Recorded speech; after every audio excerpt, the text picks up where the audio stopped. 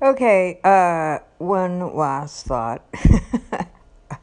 um, when I was talking about if somebody really wants it, like to change their life, they're willing to do whatever it takes. And which makes me also think about another friend of mine, but I won't mention this person's name. I really love this person. Um, this person has been using for quite some time.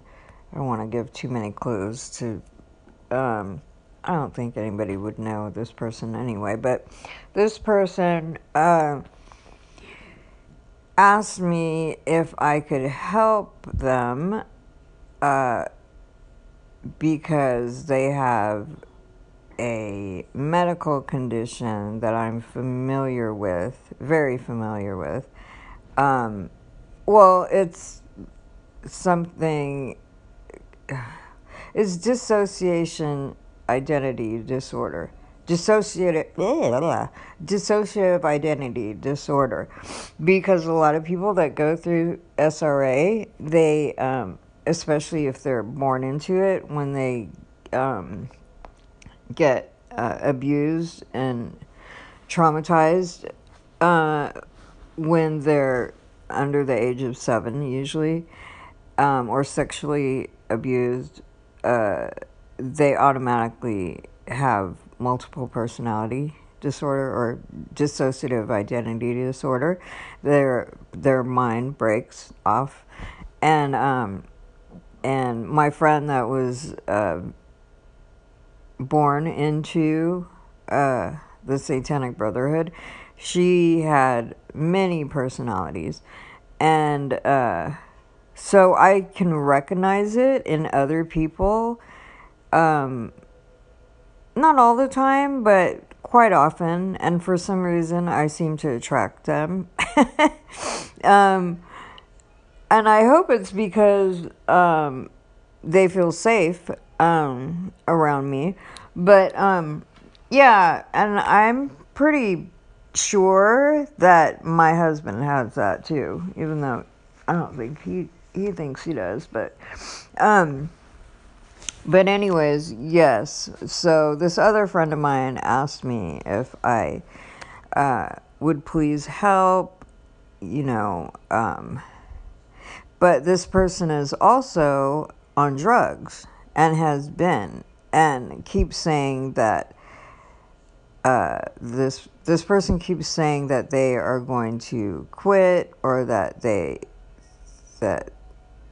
yeah, just that they want to quit, but yet there are no signs or evidence that that's really the case.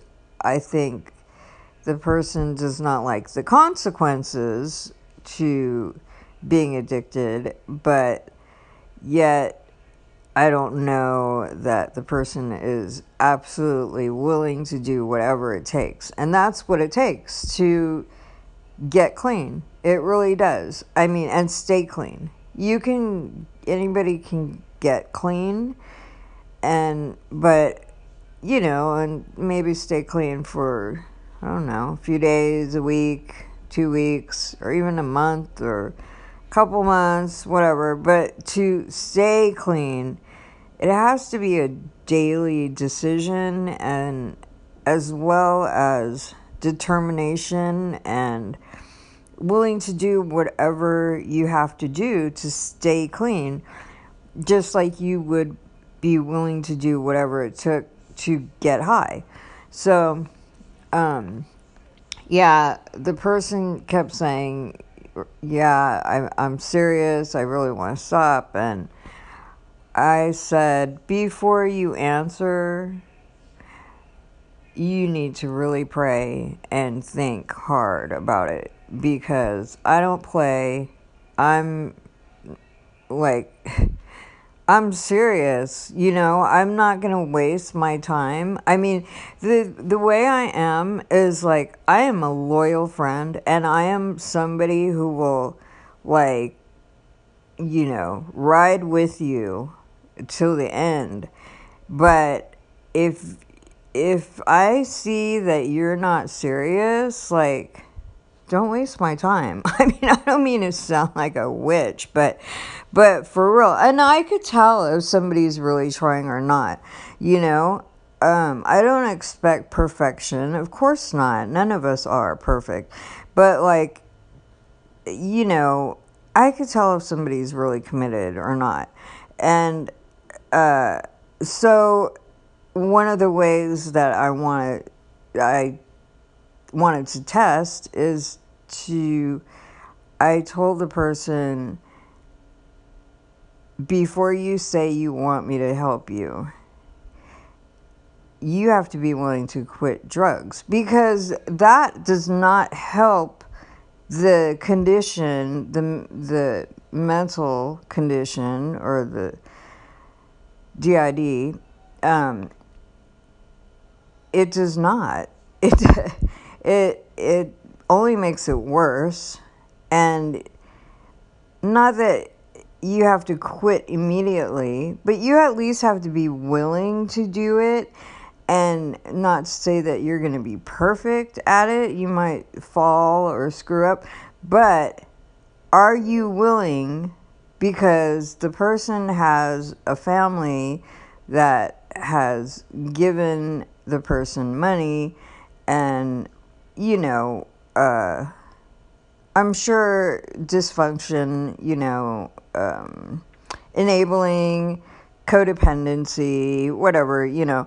I mean, we all have screw up, you know, family issues. But, yeah, so I told the person, you need to be willing to even have me go meet your family. and tell them how long you've been using, and to never give him any money, or her, him, they. Yeah, because if you're not willing to do that, then I don't know that you're really willing to, or that you really want to do whatever it takes to get clean and stay clean. Because if you always have a way out, like, you know, quit for a little bit, but then if you feel like you're dying and you just can't do it anymore, then you can go to mom and dad and get some money and then get dope. Like, what's the sense, you know? And I mean, there's things that I've had to do, like, even when I had I had to get my teeth pulled, you know, and oh my gosh, I was in so much pain.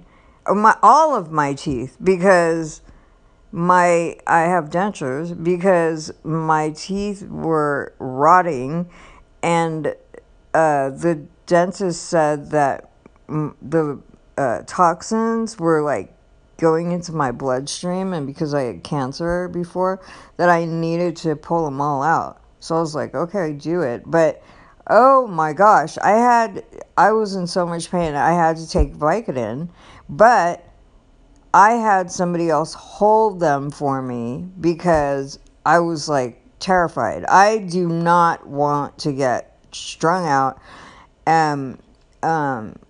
Yeah, I know that you can open up a little door, and yeah, that the enemy comes in and just pries the door open really big. But yeah, and there was another time where I had to take well, they gave me Tylenol 3, and I took 2, one in the morning, I can't remember, but I found myself thinking, like, ooh, I can't wait to, like, take the next one. But I was having a friend carry them for me, and the fact that I was already even thinking that I wanted another one, I was like, man, let's flush those down the toilet. Like, I'm just like, I don't even want to go there, you know. I mean, there's just certain things we have to do, like boundaries that we know. I just don't trust myself at all. with drugs. With I don't care if the doctor gave them to me. I do not trust myself. Like, it's a lie for me to think like, well, I never want to use again, so I'll be okay. Like, no, I need accountability. Like, I just, yeah, I'm an addict. I already know. I can't trust myself with any kind of, like, opiates. No way. No. I never want them in my house. I never want, yeah. I mean, I don't even want to take anything ever again. If I never have to, I never want to. I mean, if I had surgery or something, but see, that's how I relapsed before. So that would terrify me. I would definitely, like, if I'm in the hospital and the doctor and nurses are the ones giving them to me, maybe, yeah. But if not, to take a bottle home with me, no, that's okay. Like, either if I'm not living with somebody who could, I don't even trust myself with that, because I could hustle people. I could totally get them to. That's what I did before after I had cancer. My neighbors were carrying my medication, and but they are not addicts, so I could just hustle them to, oh, yeah, you know what? Since you're not going to be home, can you just give me an extra one or two or whatever, since you're not going to be here, and just take them all at once. It's just, I just know how I am. It's just, I'm a dope fiend if I'm not in Jesus. So anyways, long story short, my friend that said, for sure, I want help. I want to do this, da da da. And then after I said, well, are you willing to have me meet your parents? Tell them not to give you money, and a few other things I don't remember. Then I haven't heard from this person since. So, which is fine. I still love the person. I totally love the person. This person is amazing. But, I'm at a place in my life where I am serious about serving God and living my life the best way possible, and to be a blessing to other people, and to grow in my relationship with God. And I don't really have time, and maybe it sounds kind of mean, but I don't really have time to waste with people who aren't serious, about bettering their life, I guess. Moving forward, even if it's just like one little tiptoe step at a time. But, yeah. But anyways, yeah. But I just really enjoy seeing all the young people at the Dream Center and Adopt-A-Block, and just going out to reach other people on the street and other areas. And it's so encouraging. This is what I just love about the Dream Center. They're just, these kids have amazing hearts, and I know it's kind of like intimidating, for a lot of them are like young Caucasian kids, well, there's Hispanic and Black, but like some of these Caucasian kids come from, like, the Midwest or the South, and have an accent. And yeah, and then they come to LA and Skid Row or MacArthur Park or the projects, and they're completely out of their element, and I just have so much respect, and oh, and then there's this couple that went to Skid Row with us yesterday, and I love them. The boyfriend, their fiancés, whatever, they're gonna get married, but they don't live together. She lives like a couple hours away, but I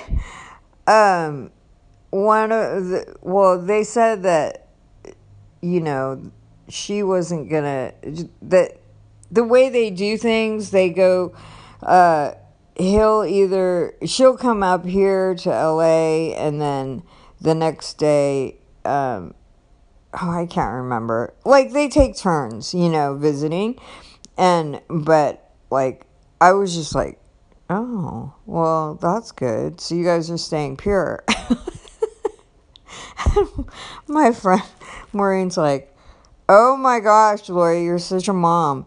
But my thing is, seriously, I respect, waiting for marriage.